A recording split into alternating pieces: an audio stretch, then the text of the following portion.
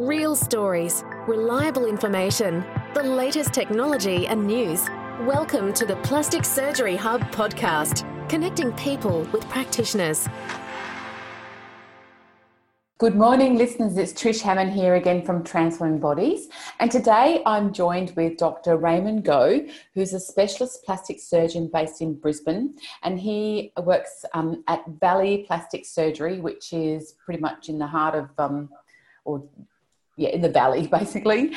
And today we're going to talk about functional rhinoplasty versus cosmetic rhinoplasty. So he's going to give us a bit of a rundown. So this is a question that we get asked a lot, like when is it, aesthetic and when is it functional? Because sometimes it's actually both. So, so he's going to give us a bit of a rundown of that today. So welcome, Dr. Goh. Good morning, everyone. Good evening, everyone. Yeah. Whenever you're listening to this. Hey? Yeah. So tell us, I know at the moment, of course, we'll start with we're doing business differently for the moment because of what's happening with COVID-19. So, of course, I know that you're doing teleconsults as well, and we're going to be chatting about rhinoplasty. But can you tell us a little bit, just before we start, so what are you actually doing at the moment in your clinic? So COVID-19 has really changed things for every plastic surgeon, everybody really, including myself and everyone within our practice. At the moment, I'm still doing category 1 and urgent category 2 procedures such as cancer type operations and removal of implants with patients who have breast implant complications. But anything that's elective has been delayed and not being done. So I am doing a lot of virtual consults through video links with patients. So I'm spending a lot of time in my office doing video links with patients for new consultations for all types of plastic surgical procedures.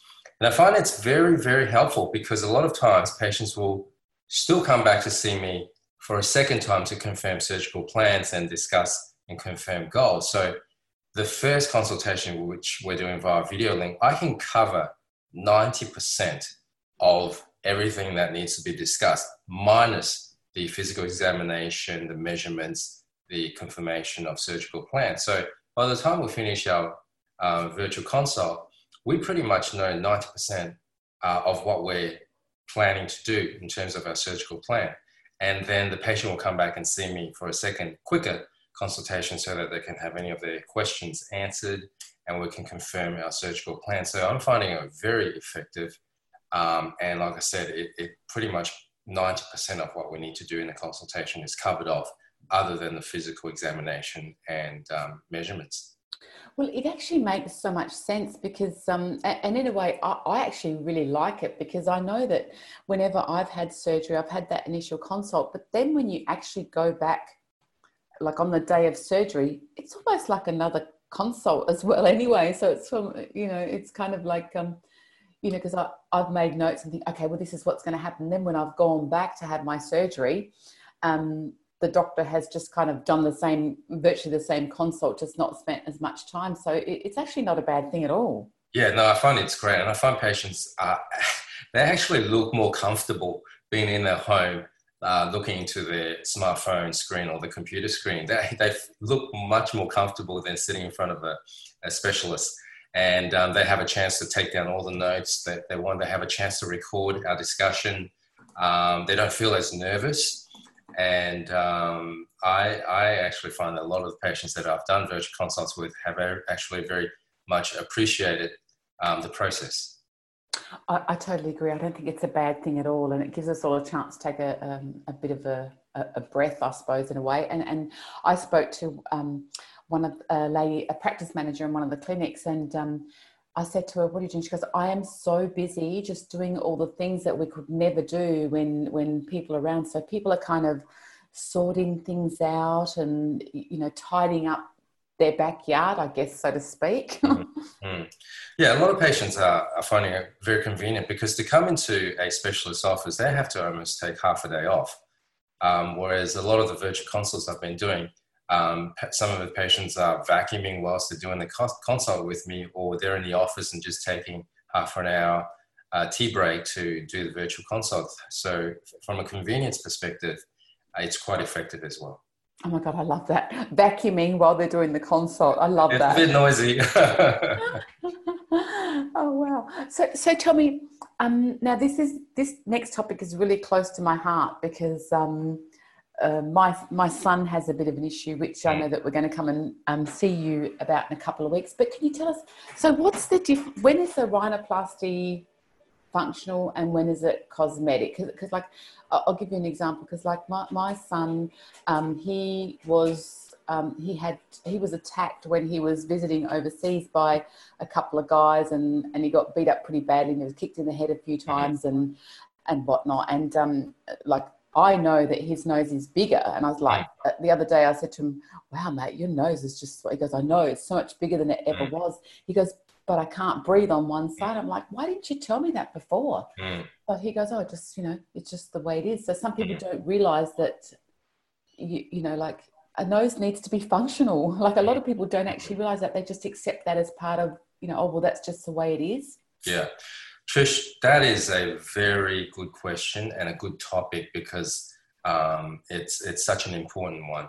I would say in my practice, 70% of patients have both cosmetic as well as functional issues that need to be addressed with their nose.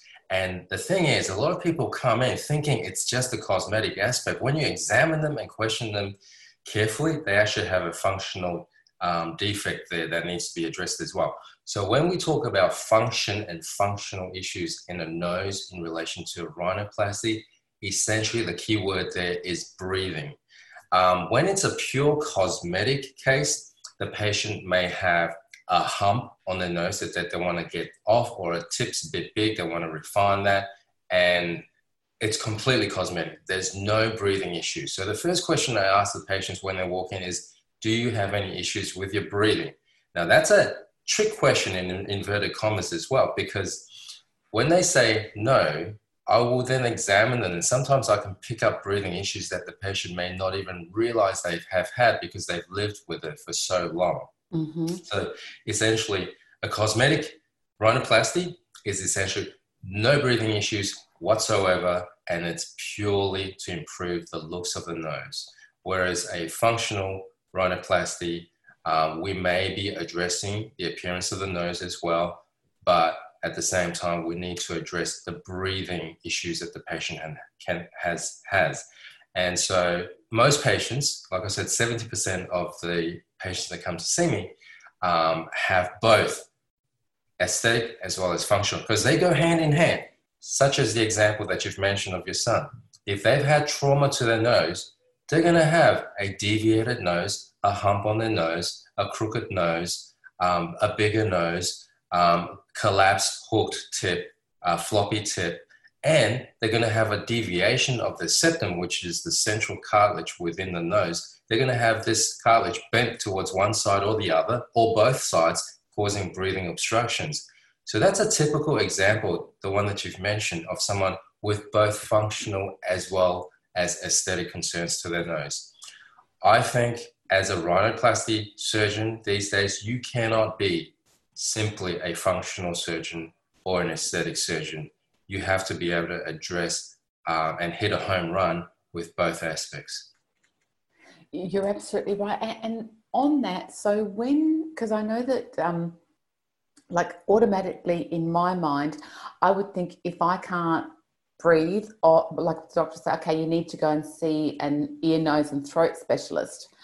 So when would someone, like, how do people know that, oh, maybe I don't need an ENT, maybe I can see a plastic surgeon, even though they may not think they have an issue with the way it looks, there could be, surely there'd be something that you could do different to an ENT. Would that be right, or am I off the mark? Yeah, no.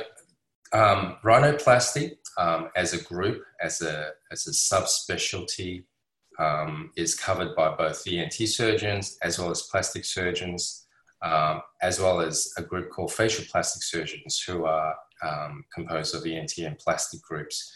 As I mentioned before, I think if you're a nose surgeon, you should be able to address both the functional and aesthetic concerns that the patient has. There are a few things whereby I will refer a patient to see an ENT surgeon. For example, if they have sinus issues, then that's beyond the nose, and anything that's beyond the nose structure itself, I would refer to an ENT surgeon because that's beyond my scope of practice, beyond my experience. So that's when an ENT surgeon would be able to fix that. Now, if it's purely a functional issue, such as they have a bent septum and they have absolutely no concerns with their appearance, then oftentimes these patients will go straight to an ENT surgeon to have it, because traditionally it has been an ENT field where they simply address the functional issue. The important point there is that when you have even just a purely functional issue, so for example, in a deviated septum, the surgery to fix that has to be done carefully as well. For example, if you have a deviated septum and you have a pure septoplasty where you don't address any of the external structures of the nose and purely address the internal septum, if too much septum is taken out, that can result in a collapse and a secondary cosmetic issue. And that is one of the common presentations that I receive. So in patients who've had a functional problem, had an operation on their septum, they've lost support to their nose, and the nasal tip has collapsed and fallen, and now they need an aesthetic correction to their nose. To answer your question, both the ENT surgeons and plastic surgeons, as long as they're experienced in the field of rhinoplasty, has had extra training on top of their specialist training, has a special interest in rhinoplasty, are able to address both the cosmetic as well as the functional issues. But there are certain conditions such as sinusitis that are addressed purely by ENT surgeons. Sometimes if it's just a functional issue such as the bent septum, that's oftentimes, because of tradition, done by ENT surgeons. But I think both ENT and plastic surgeons should be able to address issues of the septum. Yeah. And I'm guessing as well, does it happen the other way around as well? If someone went to an ENT just for a aesthetic thing, I would guess that that'd be something more so for a plastic surgeon, or it works both ways? I think it works both ways. There are plenty of, within us, our group of people who are interested in rhinoplasty, have a special interest in it. There are both ENT surgeons as well as plastic surgeons.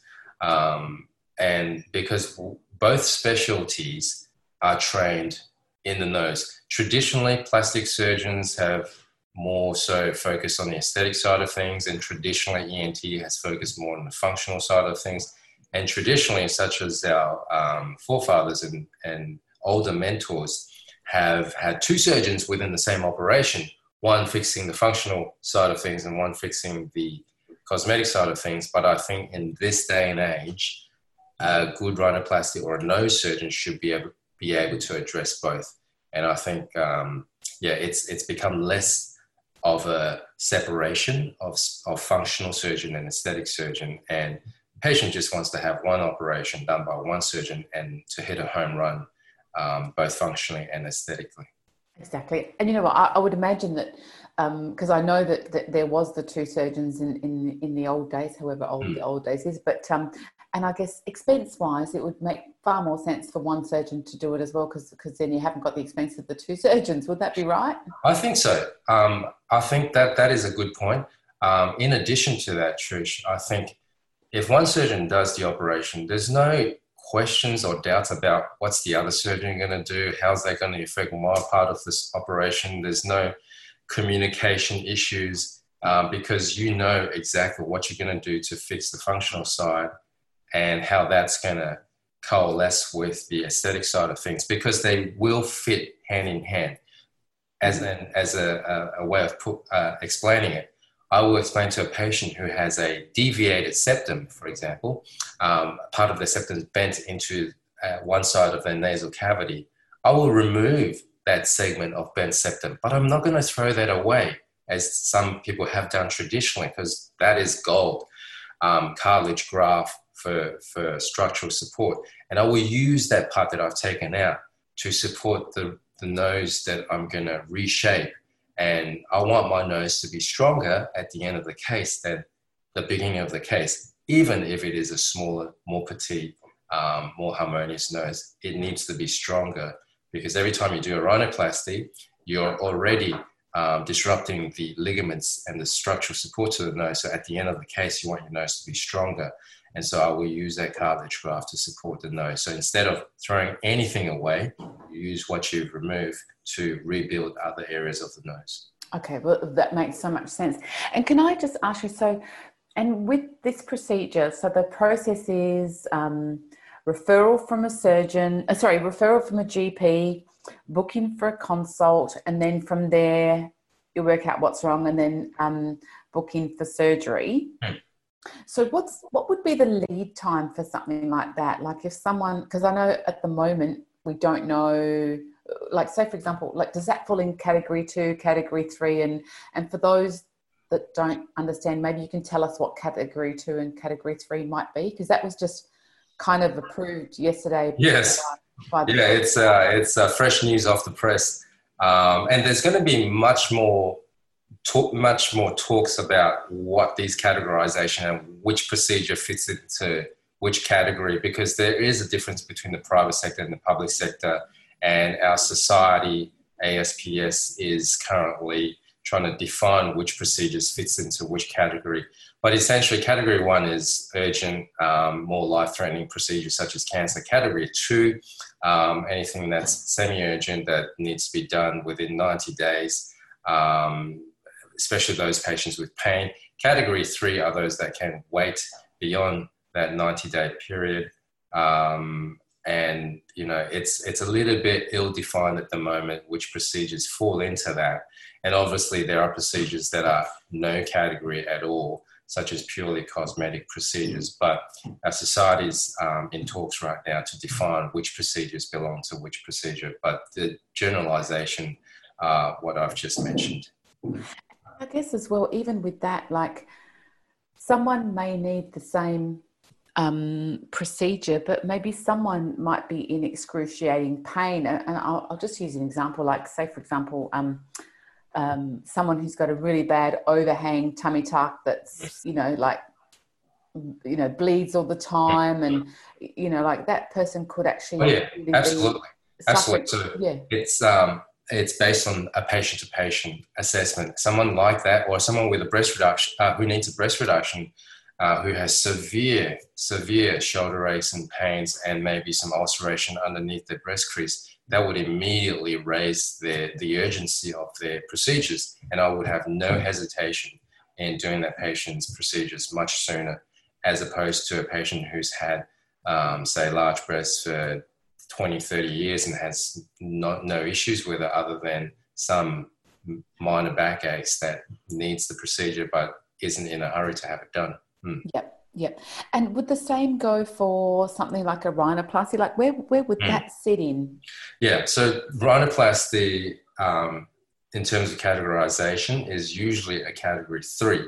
That is, it can wait. However, I think there are more urgent rhinoplasties and more non-urgent rhinoplasties. So that probably falls within the functional versus the cosmetic rhinoplasties.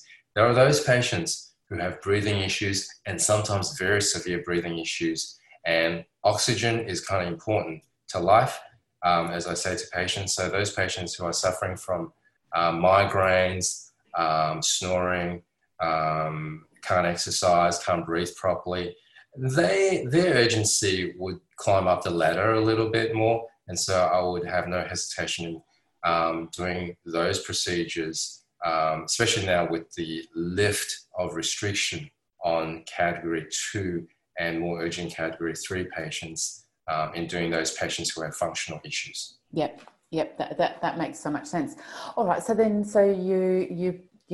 booked in for your surgery. Day of the surgery comes. Can you tell us like how long a rhinoplasty would take? Or you can't really, because it would depend what somebody needs. Is that right? Like how do you work out your surgery list? Like someone might come in that what you think will be like a 30-minute, I don't even know if that's the right time, like an hour or 2-hour rhinoplasty, and then you might end up being more hours. Like you can't know, can you, until you get in there. That's such a great great topic for discussion is the duration of rhinoplasty. Because for procedures such as, say, breast augmentation, I know for sure that I'm not going to be more than an hour in every case.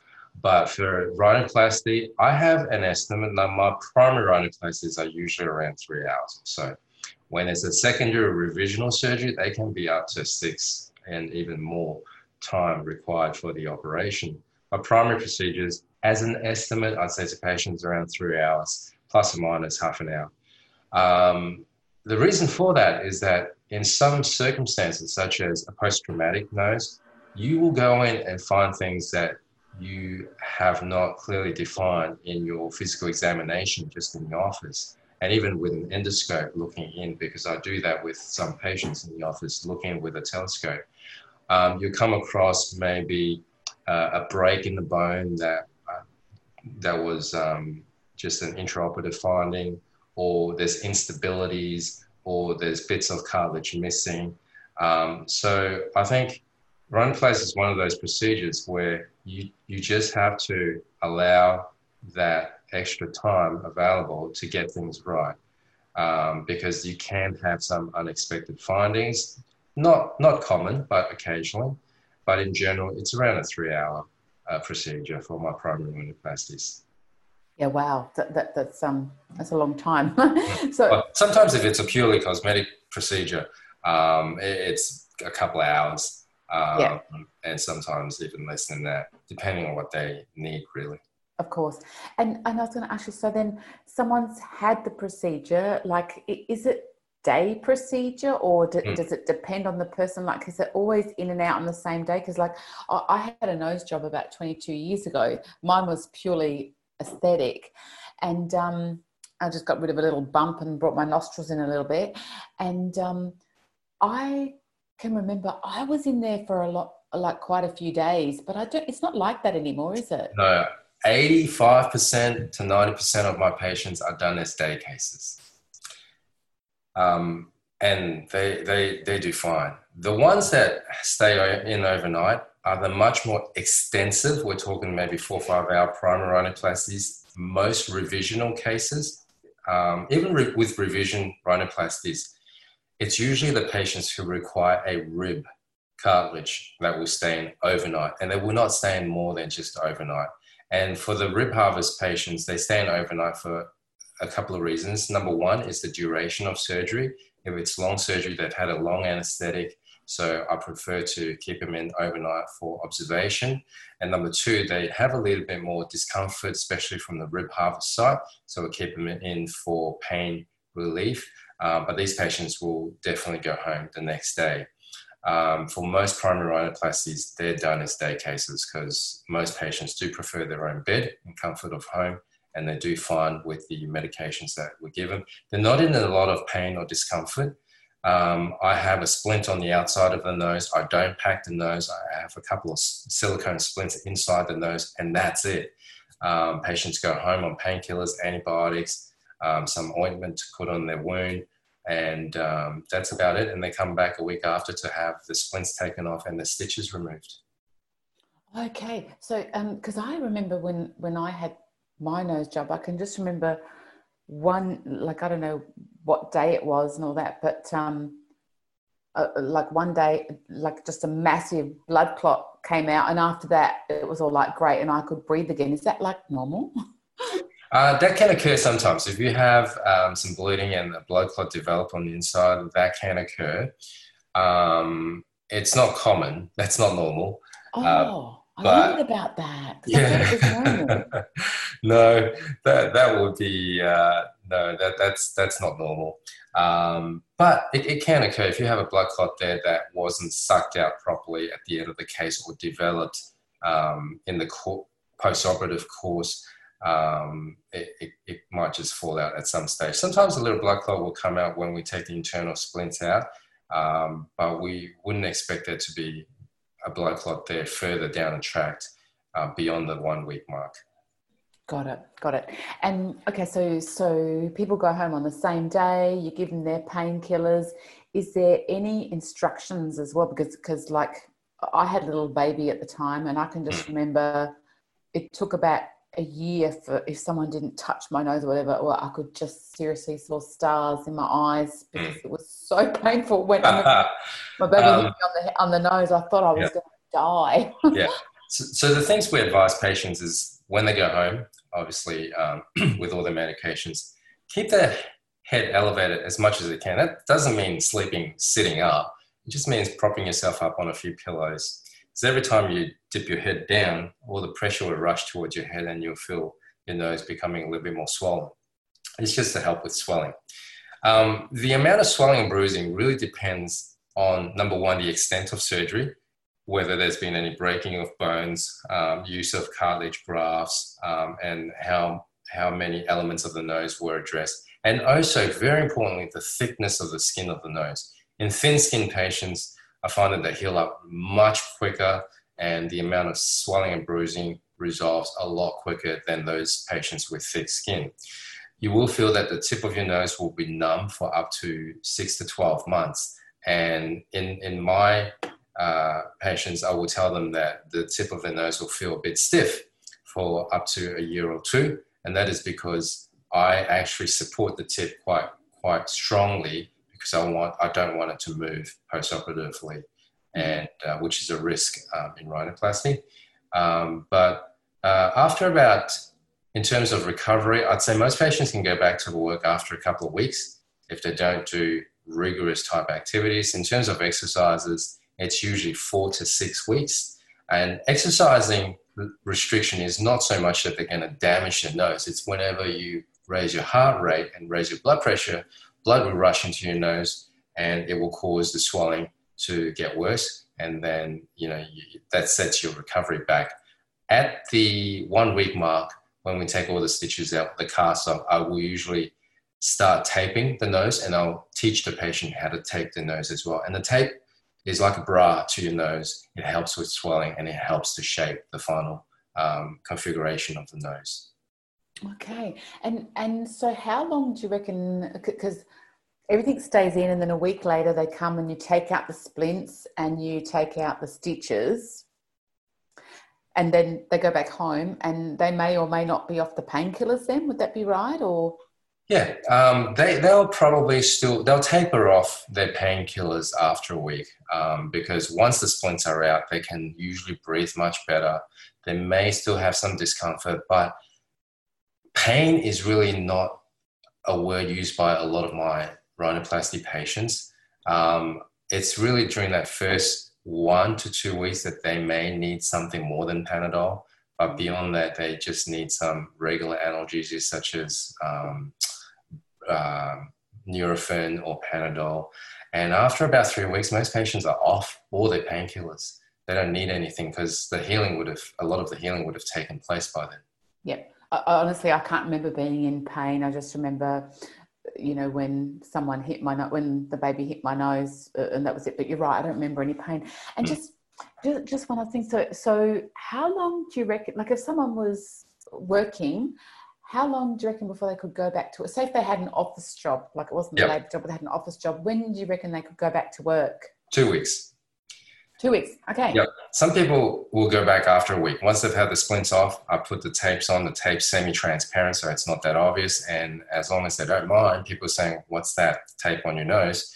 Then they can go back to work. But 2 weeks is safe for an office work. Yeah. So funny because I had my surgery on a Thursday and I was back at work on a Monday. But Absolutely. Yeah, I know. But I had the full, I don't know what, I had a cast on my nose. Yeah. Is cast still something that you do or? I don't put a full big cast on. I have a small plastic splint on the nose only. It's about 3 by 4 centimeters. It's small. And the 2 splints go inside the nose. So there's not a big cast on. It's just a plastic splint that goes over the nose itself. Got it. And how long do you reckon before someone would be like fully recovered? That's done. And because I know that in my day, the doctor said it takes about a year for your nose to, Yeah, that's a true statement. It takes about a year for the final swelling and scarring to resolve. And even up to 2 years for some cases, such as revisional rhinoplasties, the nose continues to change. Mm-hmm. So patients should not get too concerned if the shape of the nose is not what they were expecting, even at 6 weeks or at 6 months. They could still change up to a year. However, in terms of, it's healed pretty well, by about 6 weeks, that's pretty much stabilized. Your wounds are healed, your grafts are stable, the stitches that are used on the inside of the nose are starting to kind of dissolve. But the final shape in terms of the swelling, the scarring coming down, probably takes up to 6 to 12 months, depending on the thickness of the skin and the extent of the surgery. Yep. And my doctor said to me at the time, he said, you know, you got to, you know, if you're not happy with it within the 2-year mark, just come back and I'll do it for you again. And of course, I never went back because I was like, no, I don't want to do that again. And I was happy with my nose anyway. But because the last thing, like I was really scared of him taking too much of my nose away, if that makes any sense. So that's why he said better to err on the side of, you know, less is more. And that way, if we need to go in again, we can. Do you use the same philosophy? Is that like a normal thing? I absolutely agree with that. And it is such a wise thing for him to have said that many years ago, because I think we went through a phase in the era of rhinoplasty whereby we were resecting or taking out too much because everyone wanted a tiny little cute nose.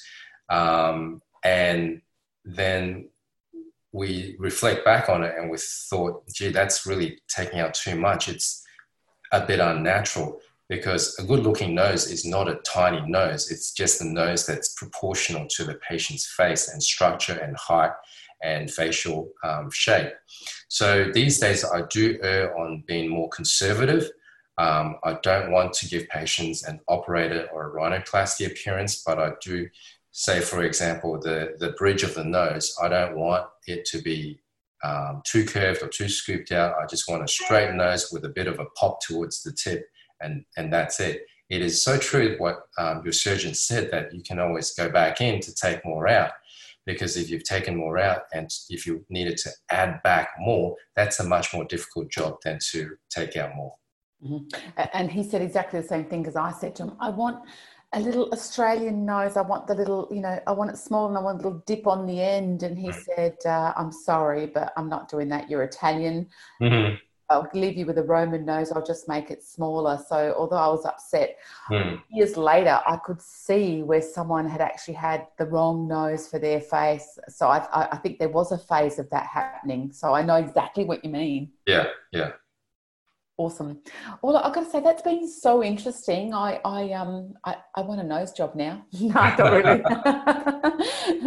Definitely makes you think, though, because it's true. A lot of people are out there having breathing problems and not even realizing that that is something that can be fixed. And I know myself that if you're not getting enough oxygen in, it's not good for your whole well-being anyway. So sometimes maybe you do need to look a little bit further than what you've looked. Yeah, and that's when patients come back for their reviews, whether it be at 6 weeks or 6 months, that's the thing that I love hearing the most. I mean, I can see when they're walking through the door how their nose looks, but when I ask them if their breathing's improving, they say it's changed their life.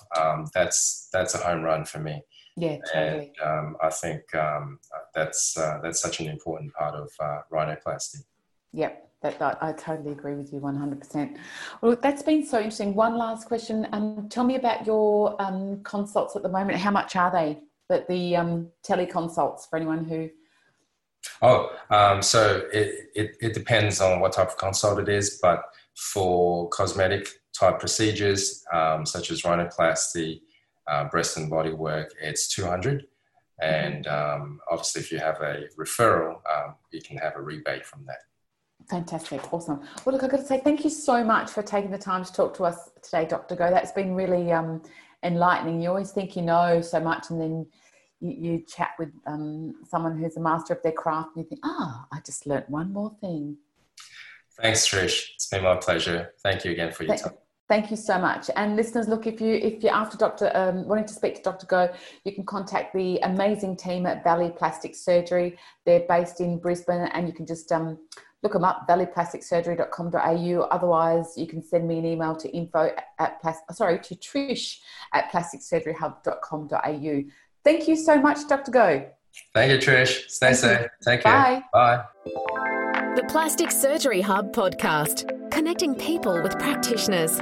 For more information, visit plasticsurgeryhub.com.au or email info@plasticsurgeryhub.com.au. The material provided in this podcast is general information and does not constitute medical advice, nor is it a substitute for consultation and advice from your own practitioner. It should not be used to diagnose or treat any medical illness. Any medical or surgical decision should be made in consultation with your own doctor or practitioner and not based on the materials provided in this podcast.